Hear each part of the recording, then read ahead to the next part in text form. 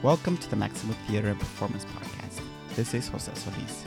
Today, we're taking you to the Caribbean as we talk to the stars and director of Filomena Marturano, Un Matrimonio a la Caribeña, currently running at Repertorio Español.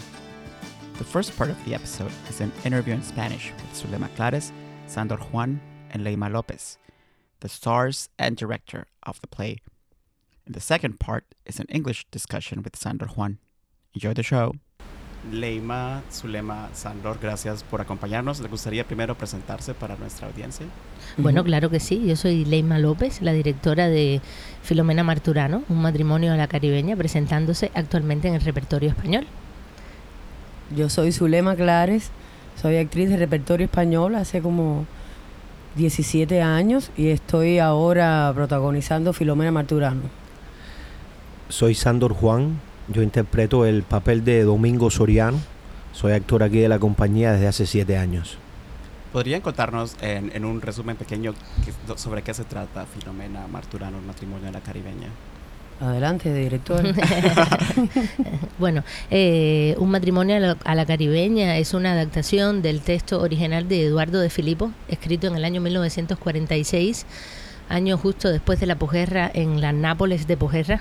Dicho sea de paso y reiterado, la obra cuenta la historia de una mujer, Filomena Marturano, que ha vivido 25 años con Domingo Soriano. Ella es una mujer de otro estatus social, en este caso es una mujer que se ha dedicado a la vida de acostarse con hombres, de ganar dinero para sobrevivir, y uno de los hombres que ha estado al lado de ella durante estos 25 años es Domingo Soriano. Ella de pronto decide ganar parte en la vida de él, obtener una familia, porque ella tiene 3 hijos, y entonces la historia lo que cuenta es la búsqueda de esta mujer por conseguir una familia. Le cuenta a Domingo Soriano de la existencia de estos 3 niños y diciéndole de paso que uno de ellos podría ser su hijo, y entonces así ganar un punto muy fuerte para conseguir su objetivo, que es que sus hijos tengan una identidad, porque no tienen un apellido. Ella los ha criado sola y él nunca supo lo que estaba sucediendo con ellos. Por lo tanto, Filomena Marturano comienza en su lecho de muerte pidiéndole a Domingo Soriano que por favor se case con ella. Es su última voluntad. Y lo consigue, y después pues yo no quiero contar nada más porque si no lo estaría diciendo todo, pero esta es la base de todo, la lucha de una mujer por conseguir una familia, porque eso es lo que ella ha hecho durante estos 25 años. Yo me moría por preguntarte a ti, Zulema, y a ti, Sandor, bueno, ya que la mayor parte de la obra pasan peleando y casi agarrándose de los pelos, ¿cómo eran esos ensayos? ¿Cómo se calmaban después de ensayar esas escenas? Con un abrazo se daban la mano y decían, ok, ya estamos fuera de esto. Bueno, este fue un proceso bastante particular para mí, porque yo trabajo mis personajes sola, o sea, yo en mi casa, ¿no? Sola, y luego llego al teatro donde está todo el mundo, pero esta vez me tocó trabajar con un actor que iba a mi casa todos los días, desde la mañana hasta a las 10 de la noche, podemos decir que estábamos 12 horas juntos. Entonces no te puedo decir si lo he odiado tanto, si lo he amado tanto, pero sí es una obra, gracias al montaje también que estableció Leima de un principio. Nosotros estuvimos una semana de montaje trabajando solamente Leima, Sandor y yo, solamente, en una búsqueda de encontrar estos 2 personajes y de encontrar la vida real que existía entre ellos 2, que insistió y que se narra ahora. Entonces, para poder narrarla hacía falta como que llegar al fondo de esas cosas que sucedieron hace 25 años atrás, ¿no? Y con este trabajo que hicimos con Leima, pues se hizo como ella hizo como una línea de todos los textos de nosotros 2 solamente. Y estuvimos trabajando sobre eso, te digo, una semana, y creo que esa es parte de gran parte de lo que de lo que se está pudiendo ver ahora en la obra, o sea, el vínculo que tienen estos 2 personajes, que teníamos que tener los 2 actores, aunque nosotros somos amigos de hace mucho tiempo. No era, él me decía, yo te tengo que querer, y yo, pero tú no te das cuenta que eso ya lo tenemos de nuestra parte, ¿sabes? Eso, hay que buscar otra parte metidos de Soriano y de Marturano, ¿no? Y nada, creo que el trabajo con él ha sido, de los dos ha sido esencial, y el trabajo que tuvo Leima con nosotros. No sé qué quieres decir. Bueno, es que el vínculo que nosotros tenemos como amigos, que somos casi, yo diría que como familia, es la base, yo creo, de todo lo que hemos logrado. Y gracias a Leima, que nos enfoca a todos en el mismo camino, y no solamente a Zulema y a mí, sino el elenco entero, teníamos una unión que creo que es la base del buen trabajo en general y en este caso.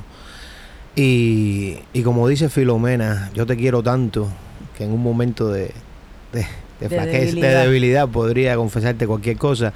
Y yo creo que nosotros nos queremos tanto que podemos decirnos cualquier cosa, que siempre en el fondo es con amor y amor al trabajo, y amor, que tenemos un enfoque, creo que es lo que nos une, un enfoque y una pasión por nuestro trabajo, que sabemos que lo que estamos haciendo es en base a eso.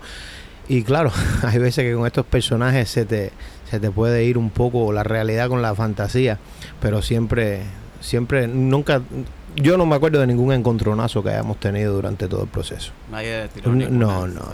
Bueno. Una vez volaron las flores una vez. Bueno, yo puedo decir algo como directora, que estoy apreciando el trabajo de los dos arriba del escenario cuando estábamos en ese momento de investigación donde la bronca se pone pero bien fuerte, y llegó un momento donde ocurre lo que realmente tiene que ocurrir en el teatro desde mi visión, y es que la ficción se convierta en realidad.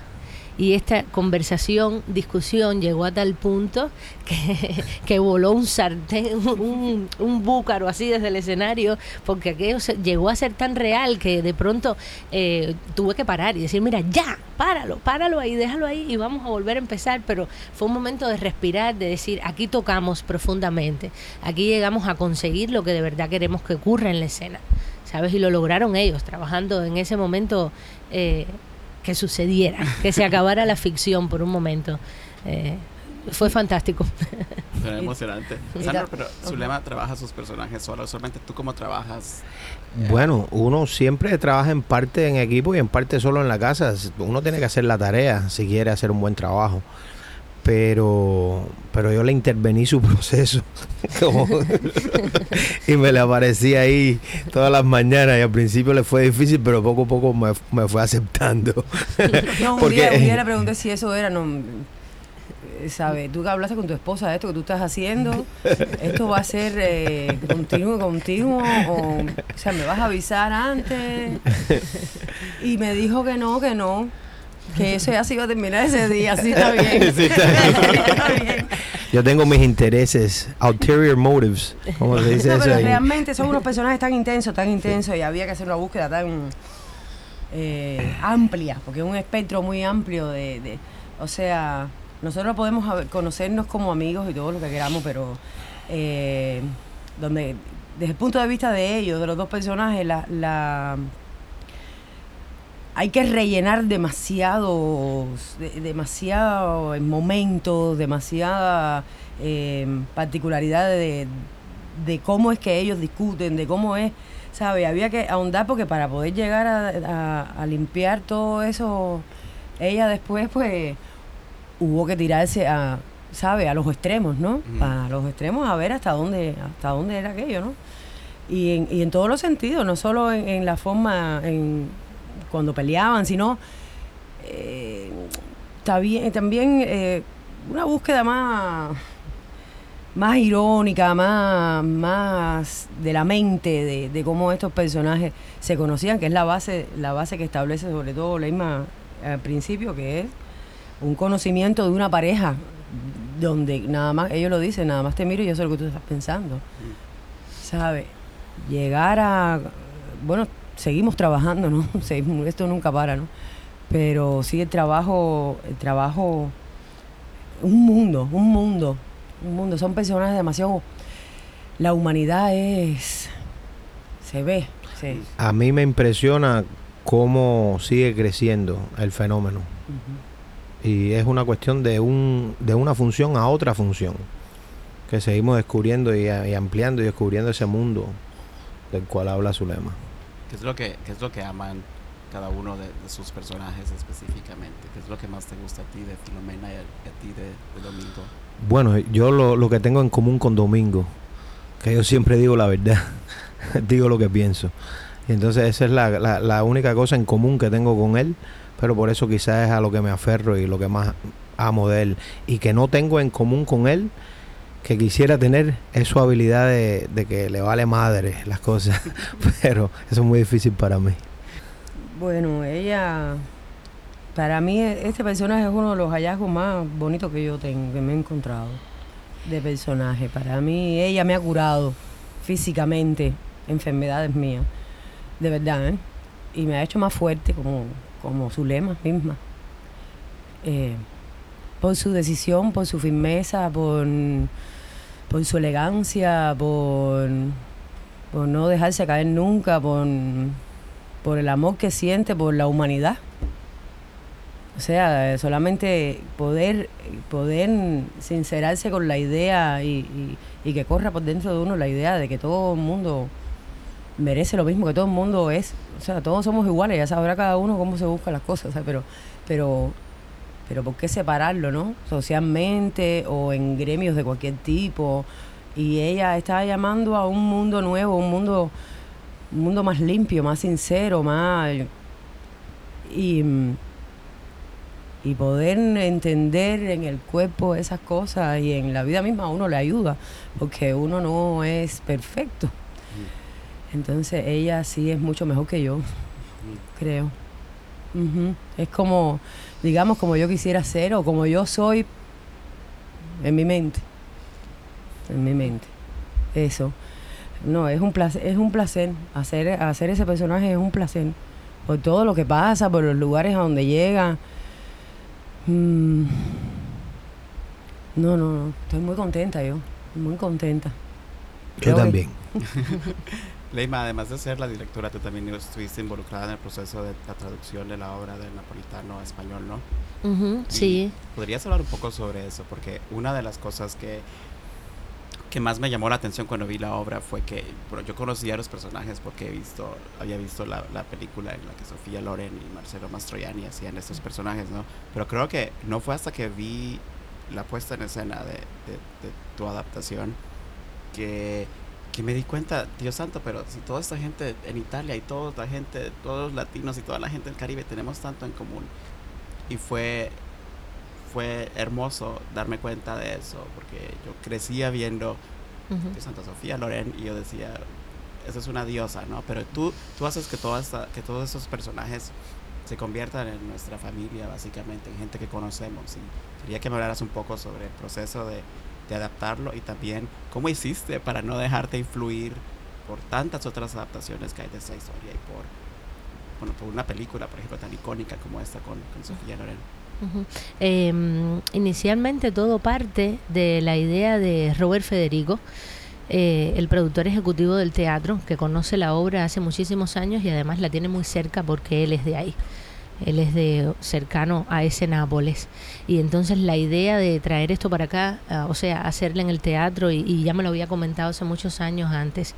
Tratamos de buscar el texto traducido al español, pero no apareció. Solamente encontramos una versión de un director argentino que estuvimos mirando en algún momento, con el que tratamos de hacer el primer acercamiento a la lectura de la obra, porque no lo teníamos. Luego encontramos una traducción que se hizo del inglés. Y luego decidimos, Robert y yo, sentarnos y hacerla desde el napolitano, utilizando el inglés, donde entró a trabajar con nosotros Rafa Sánchez, y entre los tres nos sentamos y pudimos, pues él traducía del napolitano de la obra original de Filippo, Rafa revisaba el libreto en inglés, y entonces a mí me tocaba, como del inglés napolitano, conversando con ellos, redactar el texto en español. Y entonces, a la vez que estaba trabajando el texto en español, estábamos pensando constantemente en ese argot popular, en las palabras que se nos acercaran más al Caribe. Yo soy cubana y Robert es de un alma cubana y un corazón muy cerca de Cuba. Rafa es español, pero está muy cerca de Puerto Rico, o sea que estamos abrazados por el Caribe de cualquier manera. Por lo tanto, que a la hora de traer ese texto al español, desde donde lo estábamos trayendo, era simplemente ponerle esa energía, lo que queríamos que luego saliera en la puesta en escena.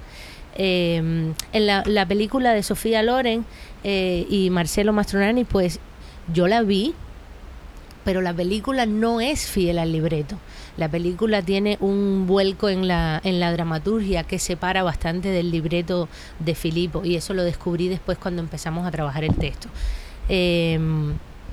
No sé, yo creo que el hecho de influenciarme o no, yo no soy de buscar mucho cuando comienzo en un trabajo creativo, me voy a la vida del momento, a vivir el momento, a crear en esencia en el momento de la creación, y no sé, yo creo que ahí vienen los vuelos de la mente, los vuelos del teatro que se acercan, la unión con los actores también, el compartir las ideas, el traer un plan de ensayo que de alguna manera nos vaya a favorecer a los tres, a los actores, a mí, al dramaturgo y un cuarto del espectador, digamos, tratando de encontrar que las 5 dramaturgias se nos conecten de alguna manera, y eso es lo que busco cada vez que empiezo un proceso creativo.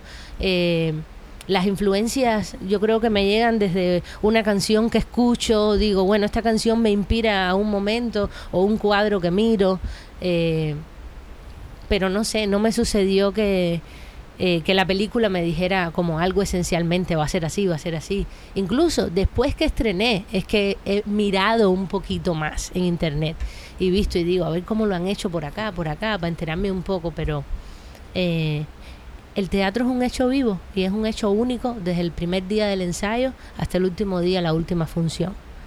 Y yo puedo estar dando notas de trabajo en cada una de las funciones. Y cada vez que veo la obra, entiendo que hay algo que podría ser mejor, o algo que ahora mismo tenemos que cambiarlo porque no funciona, o algo que gracias, qué bueno que salió, se queda.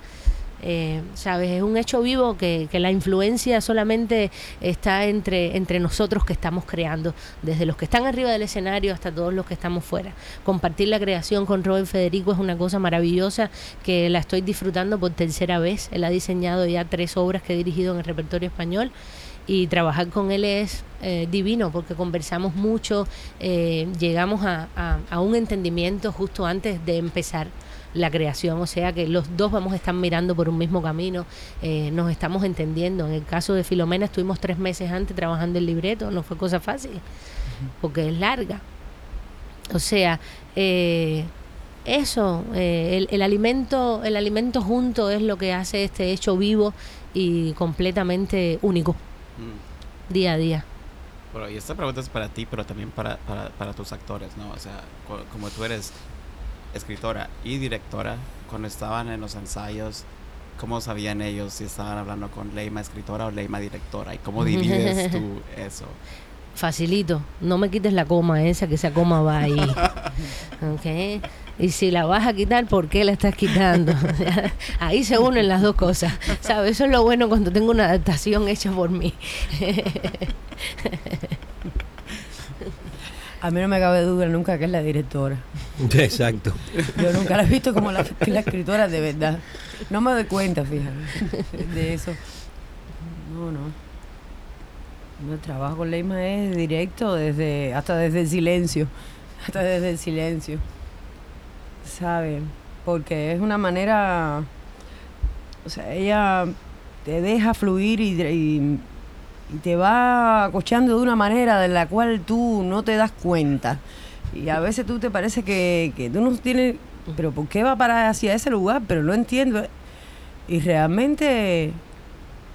Sí, realmente era verdad que yo tenía que estar haciendo eso en ese momento. Es como el... No se ve la dirección y eso me hace avanzar, ¿no? Nos trata como yo la veo como nosotros somos las ovejas y ella es como, ¿cómo se llama? El pastor. Exacto. Y ella nos va tanteando para que nosotros cojamos para donde está la hierba buena y comer bien y eso, y no caernos por los barrancos y eso. Pero lo hace de una manera sutil, sin alarnos por las orejas. Bueno, algunas veces hace falta. Especialmente a mí.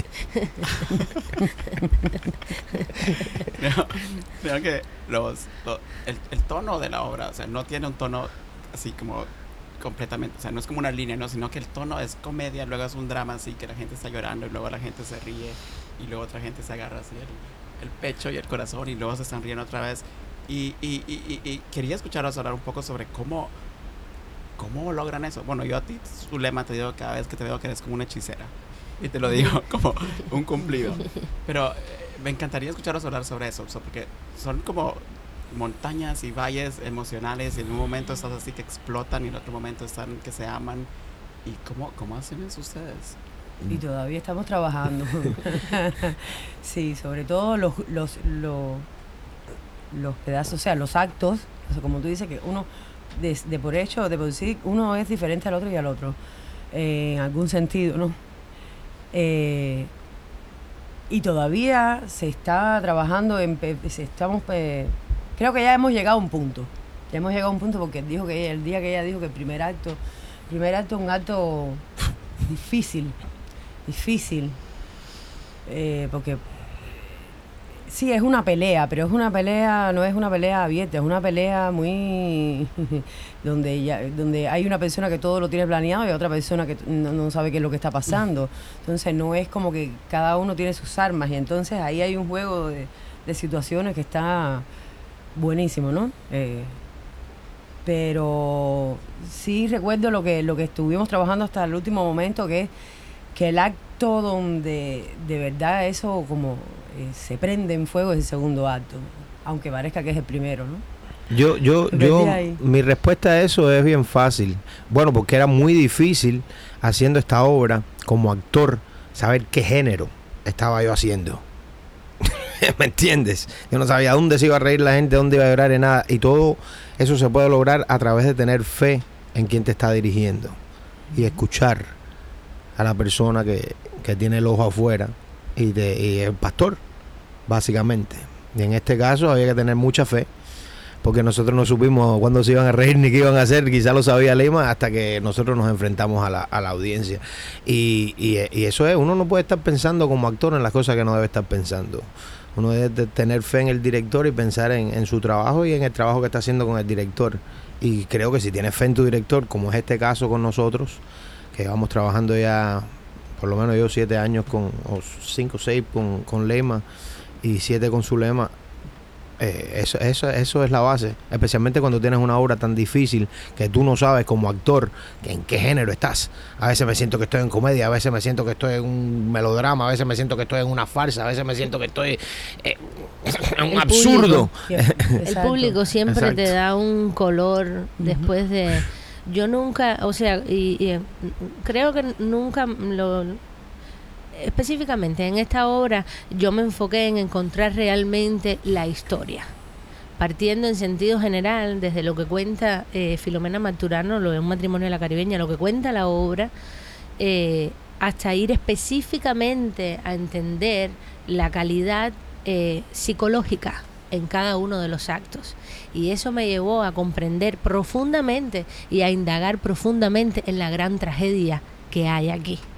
Y entonces, como bien se dice, como bien se ha dicho y se reconoce, detrás de toda gran tragedia hay una enorme comedia, ¿sabes? Eso está ahí como base. Hay momentos que durante el ensayo momentos específicos que yo tenía identificado, yo sé que esto va por aquí, además por el lenguaje, además por verlos a ellos trabajar.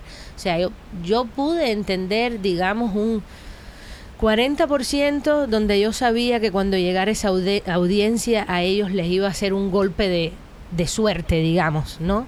Porque les iba a dar otro color, les iba a dar un entendimiento todavía más grande. El público es ese maestro que aparece al final y que te da todo, te lo cambia todo. De pronto te puede transformar una lágrima en una ovación de risas, como pasa. Hay momentos en la obra en la que yo estoy llorando afuera, yo a lágrimas, y la audiencia entera se está riendo, aplaudiendo, y entonces yo digo, hasta yo misma puedo ser sorprendida, ¿no? O sea, no es nada... Pero sí, la obra es una comedia, tiene un final feliz, pero la obra es un gran drama, es una obra con mucho peso, con mucho color, viene de una realidad humana muy profunda, que si se trata con ligereza, se pierde verdaderamente la calidad del texto, la calidad de lo que se quiso decir, la calidad de dónde te quiere llevar. O sea, tratarla con paños tibios o paños menores sería pasarle por arriba a una obraza. Y entonces yo creo que desde que yo comencé y empecé con la traducción del texto, yo sabía que esto había que atacarlo por el centro del corazón, ¿sabes? Y digo esto porque así es la manera en la que yo entendí que tenía que trabajar con cada uno de los actores. O sea, encontrar ese camino real, tocando la humanidad de cada uno, que supieran para dónde íbamos y con todos, con cada uno. Porque también si la tratas muy seria, ¿no? Pierdes toda esa riqueza, ese humor. La gente saldría corriendo asustada. Claro. Ahí está entonces la mano de la adaptación, que cuando nos pusimos a escribir tratamos de encontrar entonces la palabra que fuera, que tuviera varios caminos, sino que fuera completamente... Además que nos acercara a nosotros como caribeños, que a veces nosotros somos los que más nos reímos de nuestras propias desgracias. En el caso mío, en Cuba se cae un techo en la cabeza de una persona y afuera está la cuadra entera riéndose. O sea, y qué cosa peor que tengas una teja en la cabeza. Entonces, ese tipo de cosas, nosotros nos reímos de las desgracias. ¿Por qué? Porque vivimos en el Caribe con muchas necesidades, con muchas ganas de la transformación, digamos, que nunca llega. Entonces ya eso tiene una psiquis ahí que va afectando. No sé, creo que es una obra psicológicamente muy profunda, la cual traté desde ahí, desde lo humano en estos personajes, lo humano en la historia, lo humano desde el momento en el que fue escrito hasta de la manera que puede verse hoy. Como latinoamericanos viviendo en Estados Unidos, casi cualquier... Bueno, creo que solamente el hecho de que estamos en Estados Unidos, el hecho de que existimos en Estados Unidos, de inmediato nos transforma como... O sea, nuestra vida es en sí casi un acto de resistencia política, especialmente hoy en día. Y quería preguntarles, después de este fin de semana tan horroroso que vivimos, ¿no? En que un hombre con un arma fue a cazar a nuestra gente como si fueran presas, ¿no? Como si estuvieran en un safari. Y a pesar que esta obra en sí no es una obra, no es una obra política ni nada, pero el hecho de ser latinos, de ser artistas y de trabajar y de seguir y de no haber renunciado, ¿no? Y de no haber cerrado el teatro y seguir haciendo obras. Ahorita, ni siquiera sé la pregunta que quiero hacer, pero ¿por qué seguir? La pregunta la hiciste y la respuesta es, ese es nuestro trabajo. Un verdadero artista lo que quiere es mostrarle la vida a la sociedad y nosotros ese es nuestro trabajo fundamental. Y yo, que mi esposa es mexicana, mi hijo es mitad mexicano, me afecta mucho toda esta cuestión personalmente, pero ¿cómo puedo yo afectar? ¿Cómo puedo yo poner mi gotica de agua? Y es con mi trabajo como actor, haciendo reflexionar al que entra a este teatro cuando me ve haciendo una obra, conmover. Ese es mi trabajo, hacer que las personas que entren aquí sientan esa parte de su ser que es superior y que mejoren un poquito de cierta manera.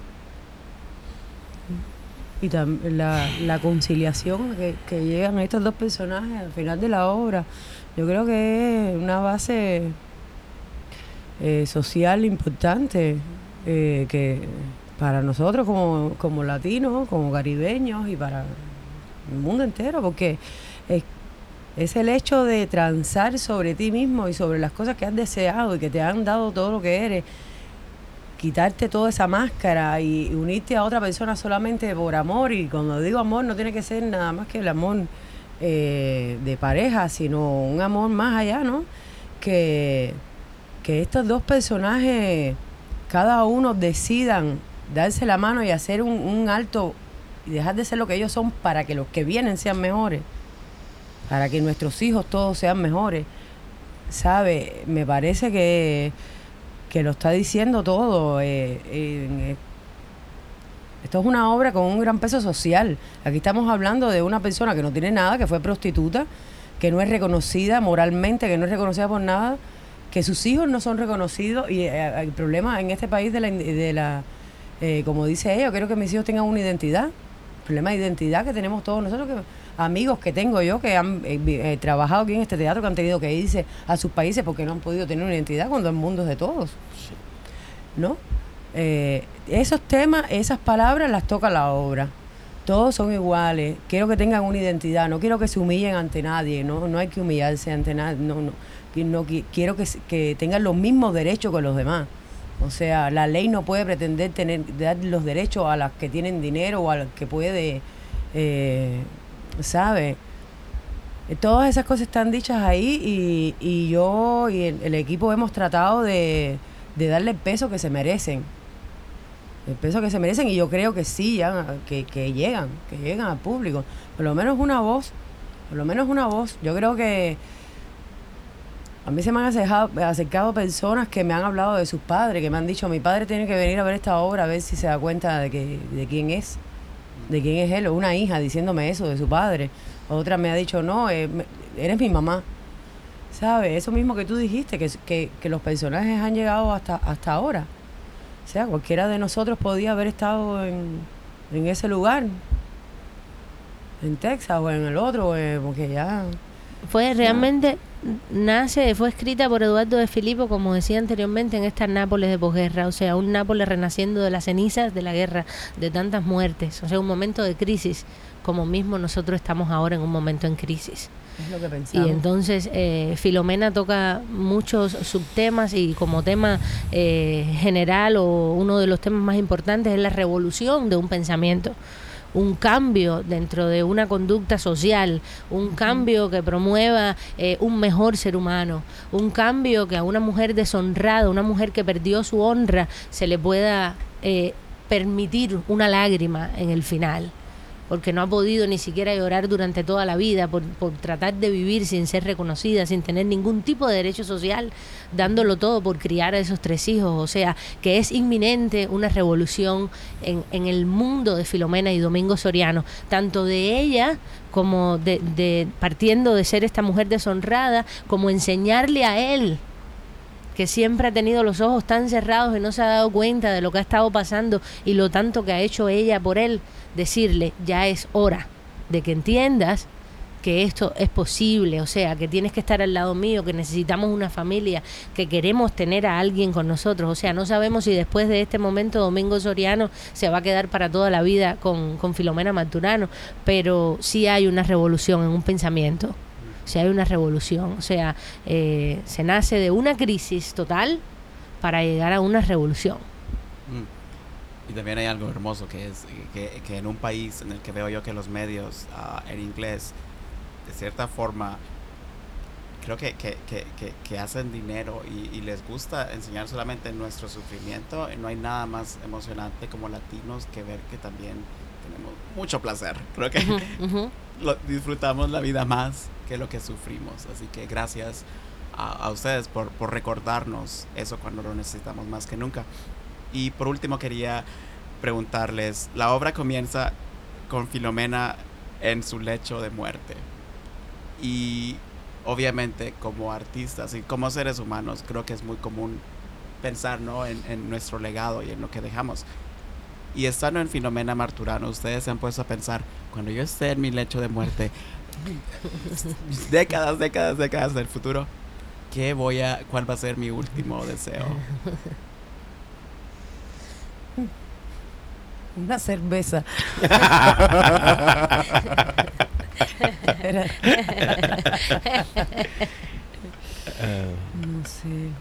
No sé, me encantaría saber lo que va a pasar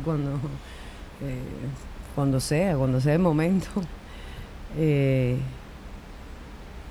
Yo te digo, cuando estoy en ese momento, lo único que pienso es, me recalco en mi cabeza, espérate que yo me despierte. y ojalá que así sea, mira. Ojalá que así sea. Espero verme levantar otra vez. No sé. Yo no puedo pensar tan lejos. Yo siento que ahora mismo estoy naciendo como hombre, como artista. Y ahora pensar en eso está demasiado. No yo me quisiera cabe que en las la cosas mente. sean, que todo sea mejor.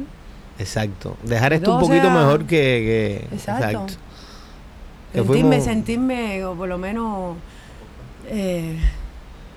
Un plus. Respirar con tranquilidad de que pude, no sé, de que di algo bueno de mí. Yo pienso lo la mismo. gente. Sí, nunca había pensado en eso, pero realmente sí, ahora mismo nunca en mi vida lo había pensado, pero ahora que lo dices pensaría en eso. Ojalá que dejar algo, ¿no? Sí. Algo que haya aportado algo para el mundo, para la vida, para los seres humanos. No sé, algo desde mi conciencia tanto humanística como creativa y artística. Y desde mi Dejar eso. teatro, desde tu teatro, que es lo que, por lo menos, el camino que nosotros escogimos, ¿no? El camino que más conozco para cambiar el mundo, el que Una de las cosas más satisfactorias que me ha pasado a mí como artista mi mejor arma. es cuando mi hermano menor empezó a hacer teatro en Miami. Entonces yo dije, bueno, por lo menos influencia a uno con cosas buenas. Gracias a los tres por acompañarnos y felicidades por la obra y por su trabajo. Gracias a ti. Gracias. Un placer, de verdad.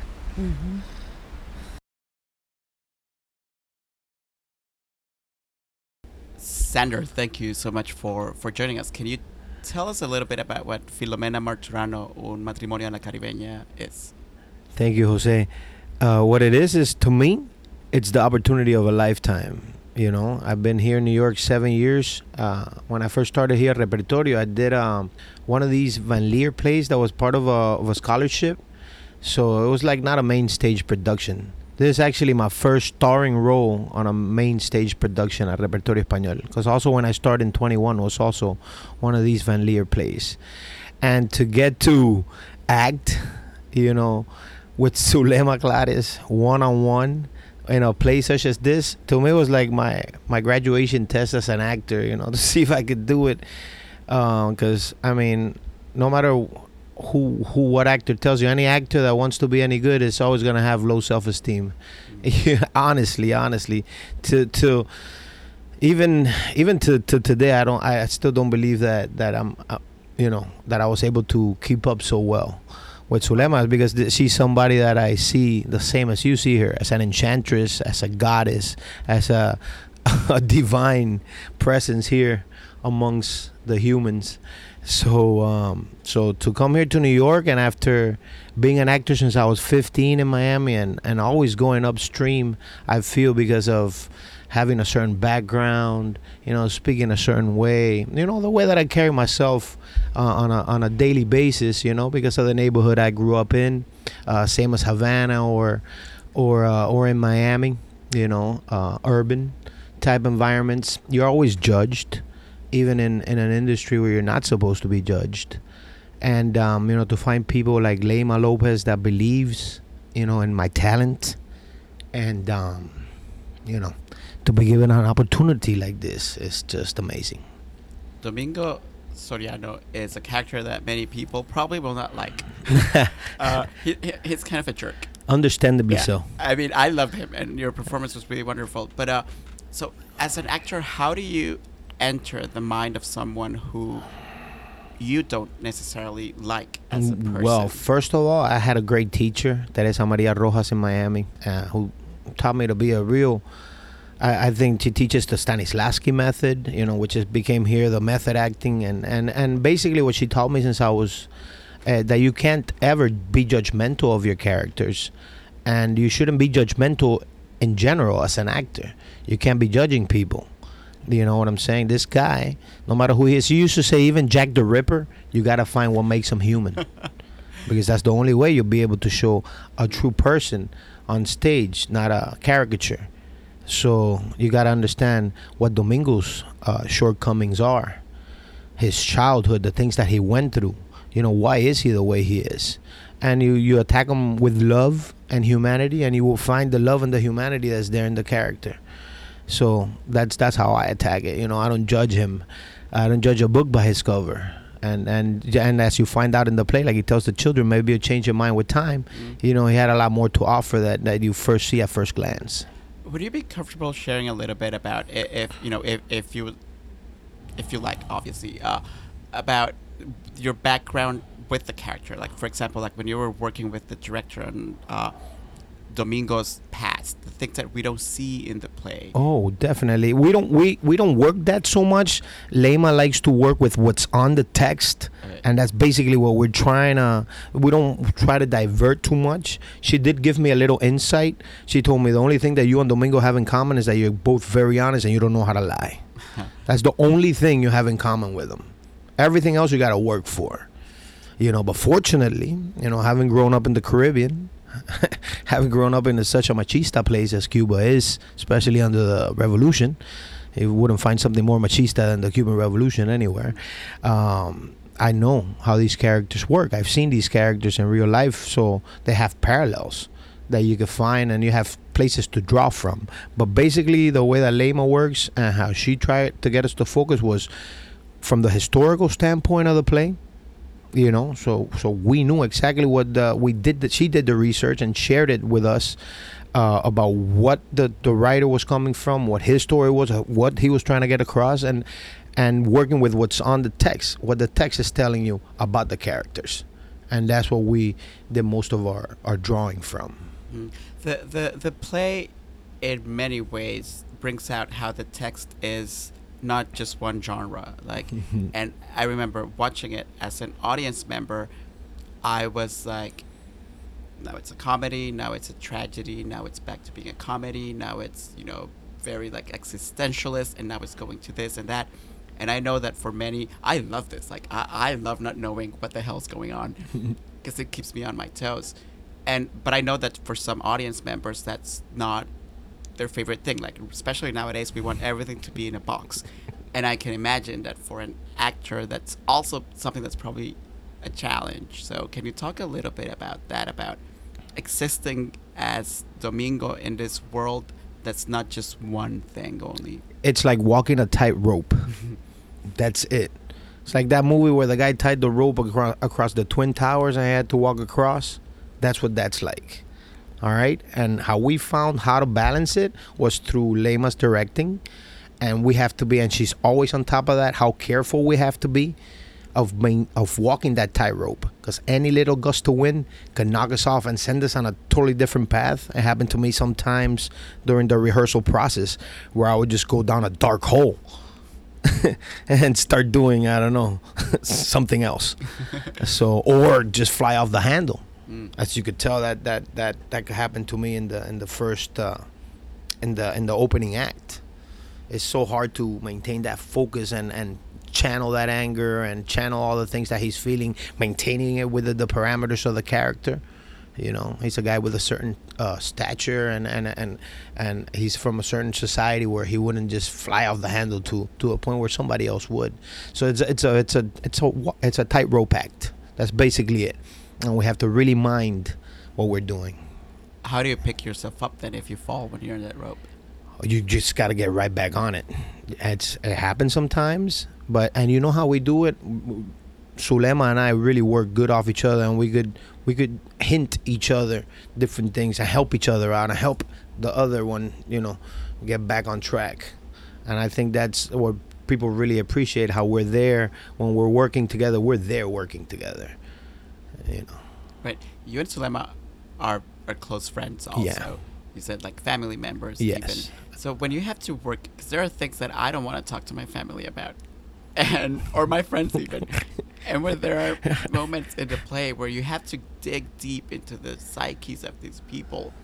Were there moments when being so close to Zulema, for instance, was made you nervous about, how am I going to talk to my friend about this? Well, I mean, like I said before, I'm very honest and very open. Maybe sometimes I'm like Mr. TMI, too much information. You know what I'm saying? Like she said, maybe it was kind of hard for her to let me in her process, which to me, like I was saying, I have ulterior motives earlier because she's my teacher. Ever since I came here 7 years ago, she was the assistant director on the first play I did here. And I discovered not only her knowledge, her talent, her generosity, and then seeing her working here for 7 years, come on. I want to be like her when I grow up. So what, it's selfish reasons. Number one, I want to learn. Number two, I wanted to come out as best as possible. Before the play started, I said I had to do the best job of my life because I was working with the best actor I'd ever seen. In other words, that's my teacher always said, give me a good actor and I'll do a great job. And now I get to star in a play across from Zulema with this text. It's focus time. It's time to do what I've been training to do for 25, 27 years. Right. How did you... what was your path to becoming an actor like? When did you know? It was random. It was random. I always liked the arts since Cuba. When I was in first grade, they came and they asked me, "What do you want to do when you grow up?" I want to be Silvio Rodriguez. I want to play the guitar and sing.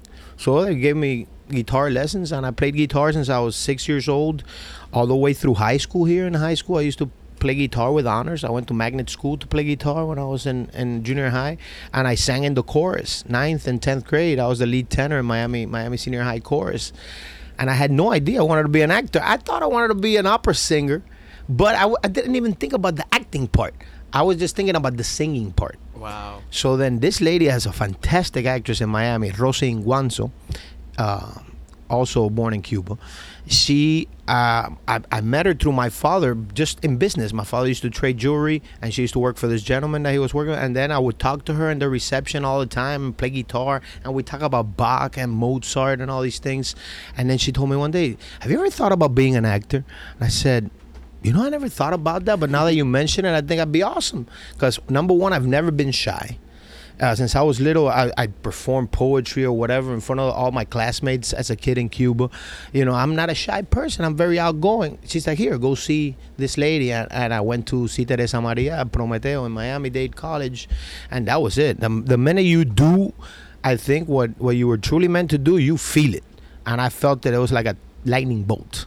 And I came home and I told my father, "Hey, I know what I want to be when I grow up." And he's like, "What?" I said, "I'm an actor." You don't want to hear his response, but he's evolved a lot since then, and but I knew it then, and since then I knew that's what I wanted to be, and that's what I've been. In the second act of the play, we meet three grown men who Filomena says are her children, and one of them might be Domingo's child, your character. And one of the tests that he tries to do to figure out which one's his kid is to have them sing. So I had no idea that you could sing because you don't sing in the play, right? No, I don't. Do we get a little song now? Well, it's kind of hard like that. I feel like I'm on the spot. Everybody's looking at me. This is terrible. Look away. This is terrible. I'm going to be blindfolded. Okay. I can. I'm sorry. In a little, I'll just do it. Just let's keep talking, and then all of a sudden I'll break into song. But like that, I'll have to just get unnervous. Did you ever get to be in any operas then, or have you been in any musicals? No. I was in a musical, The Golem of Havana. It was done at La Mama. It was by Michael Hausen. No, I'm sorry. I'm bad with names. Michelle Hausman. He's now the director of the a theater in Miami Beach, the Miami New Drama. He was just graduating here from Columbia University, and that was his dissertation. And then it was presented at La Mama, and it was a Cuban theme. And then I had a part in that musical. But ever since I went to college for acting, it was like I just. Even though I could sing and I could dance, I don't know. It's never been like my groove, the musical theater. But even though I don't discard it, But I'm just so drawn to the drama. Even though people say I'm really funny and I should do comedy, I'm just drawn to the drama.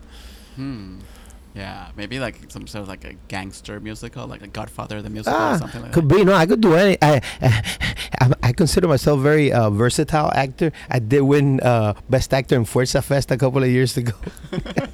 So I don't care what it is. It just has to draw me in, But it's just, I just like the finding characters and stuff like that. And I feel that sometimes in musical theater, that's kind of like on the surface. Like the characters are only like surface characters. I don't see like the depth, sometimes. Maybe it's just my perception. So, I want to get to the heart of the matter. Yeah, so that's what I do. Yes, but if the money's right, hey, I'll be on Broadway. Go for it. So when you wanted to be an operist, then like, who were the characters that you wanted to play in those operas? Or what were the Of course, songs that you wanted the to sing? classics, you know, Pagliasso, Cavalleria Rusticana, you know, it's like I used to get, my teacher used to invite me, Dr. Coons, in Miami High, used to invite me to the Miami Opera. And I pretty much saw all the classics. So, you know, you never know. You never know. Nilo Cruz did write a play, an opera recently. So you never know. You never know what the future. Like I said earlier today, I think I was picking up Sulema. I want to see what God's plan is for me. You know. So I've learned a little bit in my 43 years, and one of the important things that I've learned is like God's plan is always a lot better than yours. So. I did not want to ask your age, but I wanted to, but I mean, you brought it up. But one of the things that I really was fascinated about in the play was how much actors like you and Sulema are able to age in front of the audience without really doing anything. Like you don't go and like put on a wig or like do like wrinkles, and like suddenly you're older on stage. How do you do that? Practice. Practice. It's just focus. I think everything comes from work. Focus, research, and more work, and more focus, and more work, and more focus. If you're in the zone, you could do. Human beings could do so much, and that scientifically, our brains are capable of so much more than we practice on a daily basis. So I think that sometimes, you know, you start training over the years to get your mind to do things that you wouldn't normally do on the regular, and I think that's part of it. As a Latino actor living in the United States, have you found that since you started working up until now, things have changed in the industry? Like, do you get called for certain type of roles? Like, do people think of you for like a specific kind of role, or do you have to fight to like break those molds? There's very little change. I started in the industry, I say like around 1991. So and I still see that Latinos are always pigeonholed and put in categories and always seen through a glass that is not the reality that we live in today. For example, the series that was on CBS for a year, Kane, my friend Oscar Torre was in it, and Jimmy Smits was the lead, and it was about this rich Cuban guy in the Florida Keys that owned all these sugarcane plantations, and that series got cut after a year, and it was really great.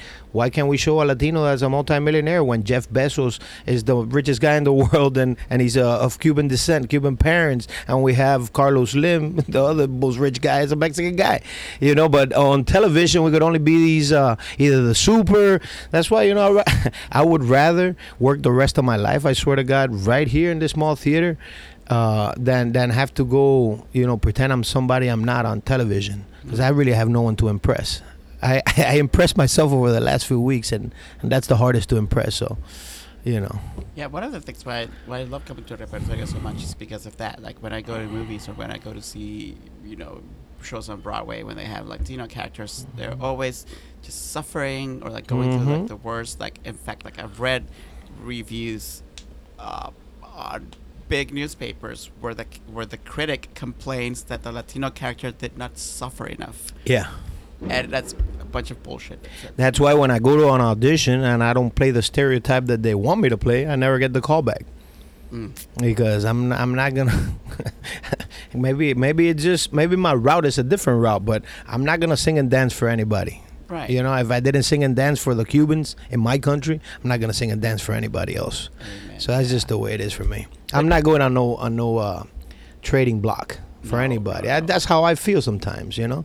And you know, maybe I'll catch a break one day, and they'll, you know. But I feel that there hasn't been a lot of evolution, and supposedly we're supposed to be the left-leaning, liberal, embracive, and I don't see it.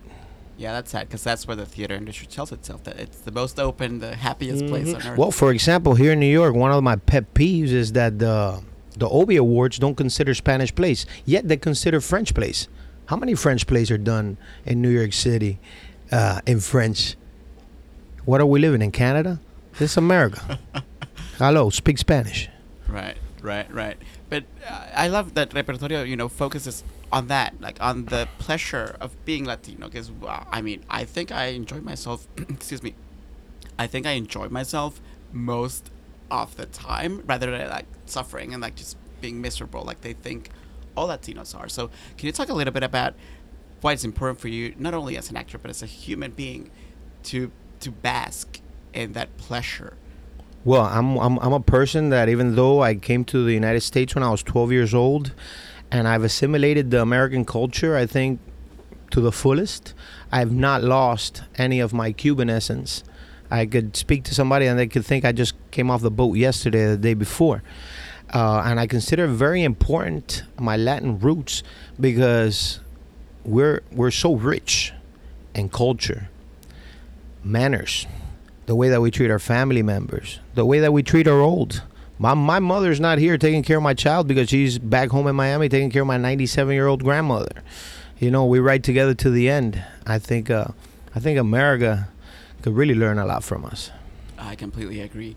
And actors, and you included, often talk about how, you know, you're always working on something. Like you're not ready, you know, like Domingo is not set, right? No. Like you discover new things about Domingo every day and after every performance. So that, I don't want to sound like a shrink, but you know, when something never feels complete, when something never feels finished, what's the purpose of doing it? Like, what do you find in this process? Like, it's the journey. You know, you focus on the journey, not the destination. My acting teacher always said, acting is trying to reach the unreachable. It's like trying to touch God.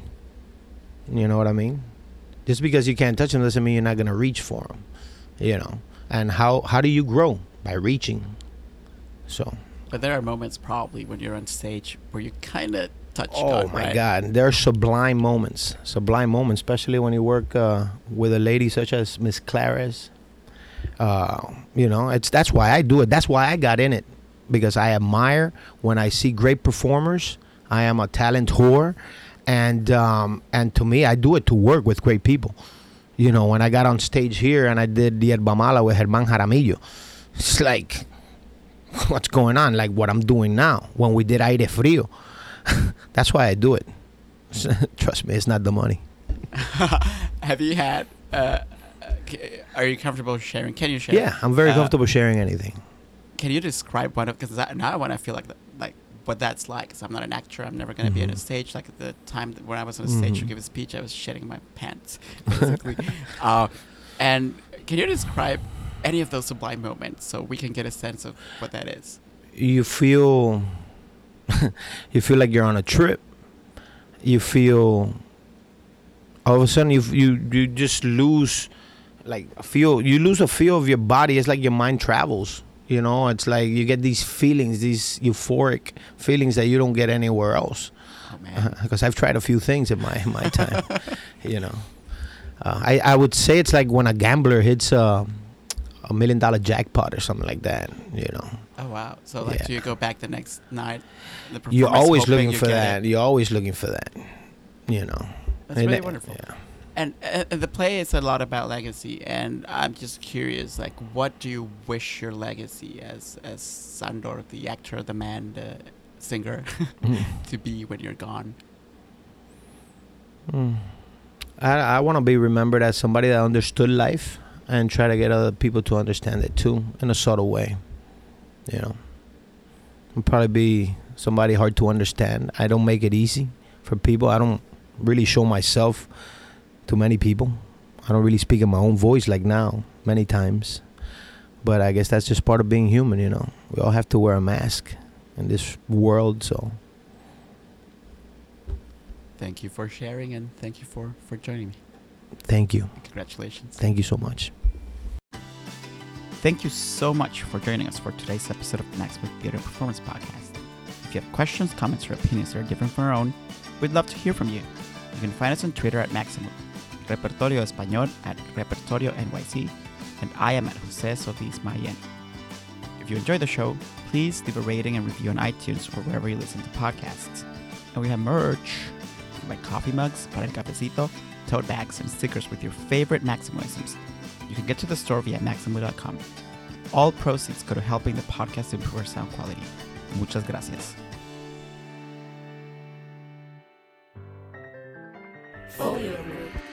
Theatrical Media.